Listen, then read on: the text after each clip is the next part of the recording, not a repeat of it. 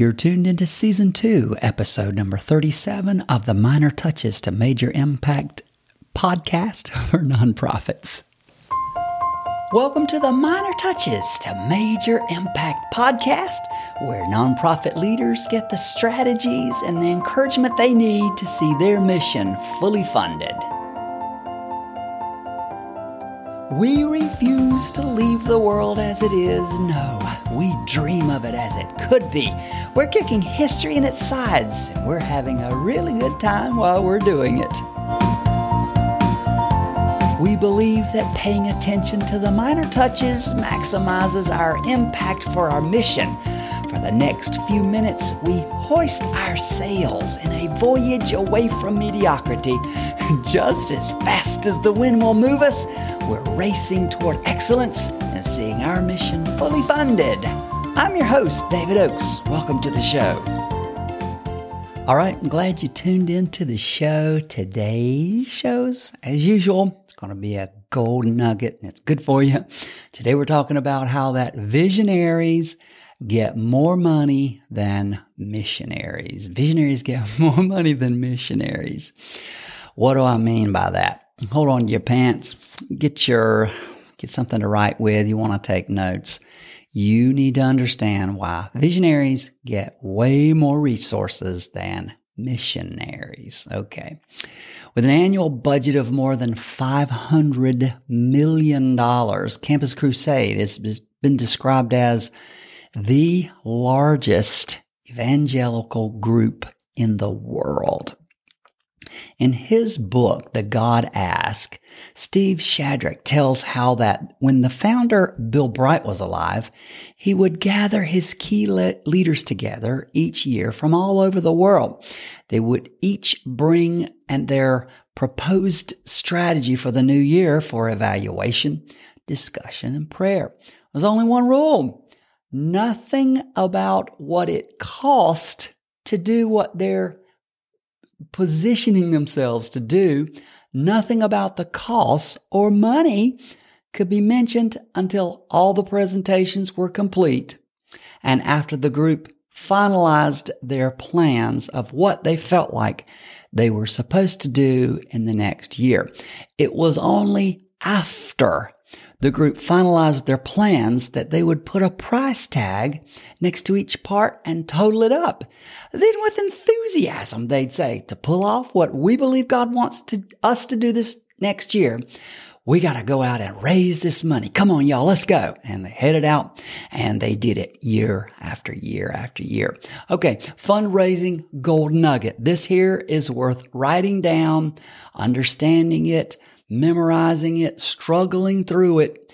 Write this down. Fundraising gold nugget. Number one here in the show. Visionaries attract the resources they need because they start with vision, not money. Visionaries attract resources because they begin with the end in mind. It's what you do when you plan a trip. You landscape your property, hopefully, or give a speech, or you design new clothes. You begin with the end in mind. Have you ever built a house? I've been a part of a couple of building projects. One was our house. Before the first hammer ever hits a nail, you work with your architect until you get a very clear picture in your mind of what you want to build. Now, that clear picture, that's what you go and share with everyone. Your architect will make a rendering of what your house is going to look like when it's all done, and you show everybody that picture. You don't take your architect's plans and show them the wiring diagram. You don't show them the plumbing diagrams. You don't do all that. But this very clear picture of what the world would look like if what you do should absolutely wonderfully work. What if it all worked? That is called your vision. What you do is essential, of course it is. But what you produce, what you accomplish, that's visionary.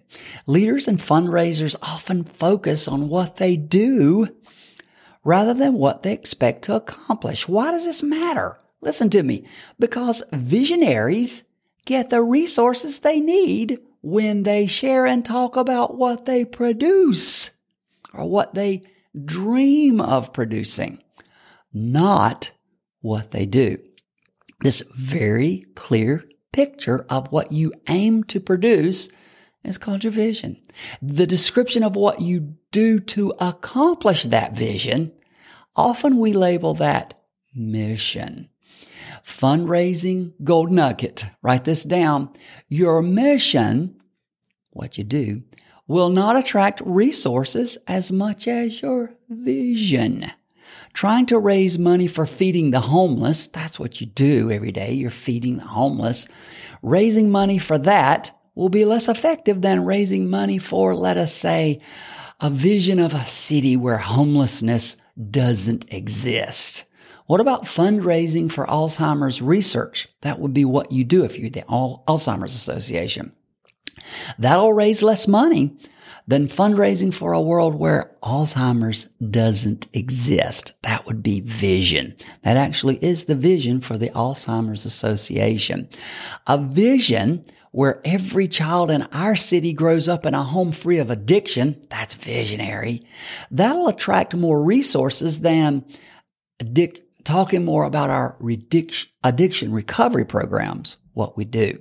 Of course, what you do matters, but what you aim to produce, that's visionary. It's what the world will look like if all that you're doing works. It's what your town will look like if all that you're doing actually work. It's what your city will look like. It's what your community would look like if everything you're doing works and there would be no need for your mission anymore. That's your vision. I find that nonprofit leaders are experts at what they do, but they rarely talk about what they aim or dream of producing.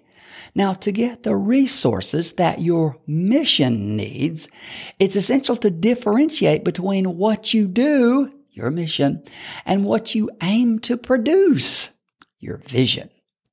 Another fundraising gold nugget. This is worth writing down, trust me. Talking about your vision makes you a visionary. Visionaries attract more resources than missionaries. Selah. Pause and do think about that. Visionaries see abundance, not scarcity. Visionaries and spiritual entrepreneurs are very comfortable with the reality that vision always precedes getting resources. Being a visionary and casting a huge, big vision will attract big resources down the road. But being driven by your mission, being driven by what you do, that is a recipe for struggle. By focusing on what you do, you will not attract the same resources. So by being driven by what you do, that is a mission. That's a recipe for struggle. So what I want you to do is join with me and be a visionary. Be a visionary, changing the world and kicking history in its sides. Start with the end in mind. Now, got something good to tell you. Would you appreciate some help distinguishing between your mission and your vision? Would you appreciate some help clarifying what you do compared to what you aim to accomplish? You need help determining the difference between your systems and your outcomes. So if you would, here's what I've done. I've created a free download called A Boring Vision, the biggest thing that will keep you from becoming your donor's favorite charity. I'm going to give it to you free just for the next few days. It's only going to be available for a few days because I'm changing my content delivery system. And if you're listening to this podcast a week or so after I release it, it's not going to be there. I hate that for you, but I'll talk about vision again and maybe make this offer in the future. But if you're listening to this podcast, to the show close to the time that it's uploaded and released, you can click the link in the show notes and you can get my resource called A Boring Vision, the biggest thing that'll keep you from becoming your donor's favorite giving place.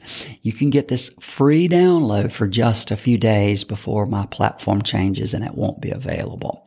So click the link in the show notes and grab that free resource. It's only going to be available for just a few days. Then connect with me on Instagram, or you can email me, david@wsdevelop.com. That's david@wsdev, as in Victor, ELOP.com.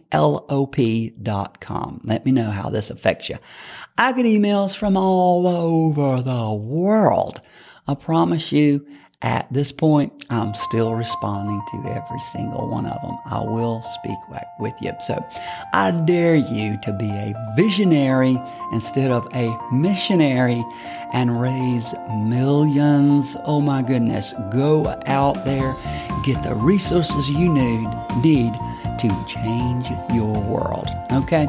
So I'm going to send you off with some positive affirmations. I'm going to speak my vision into reality.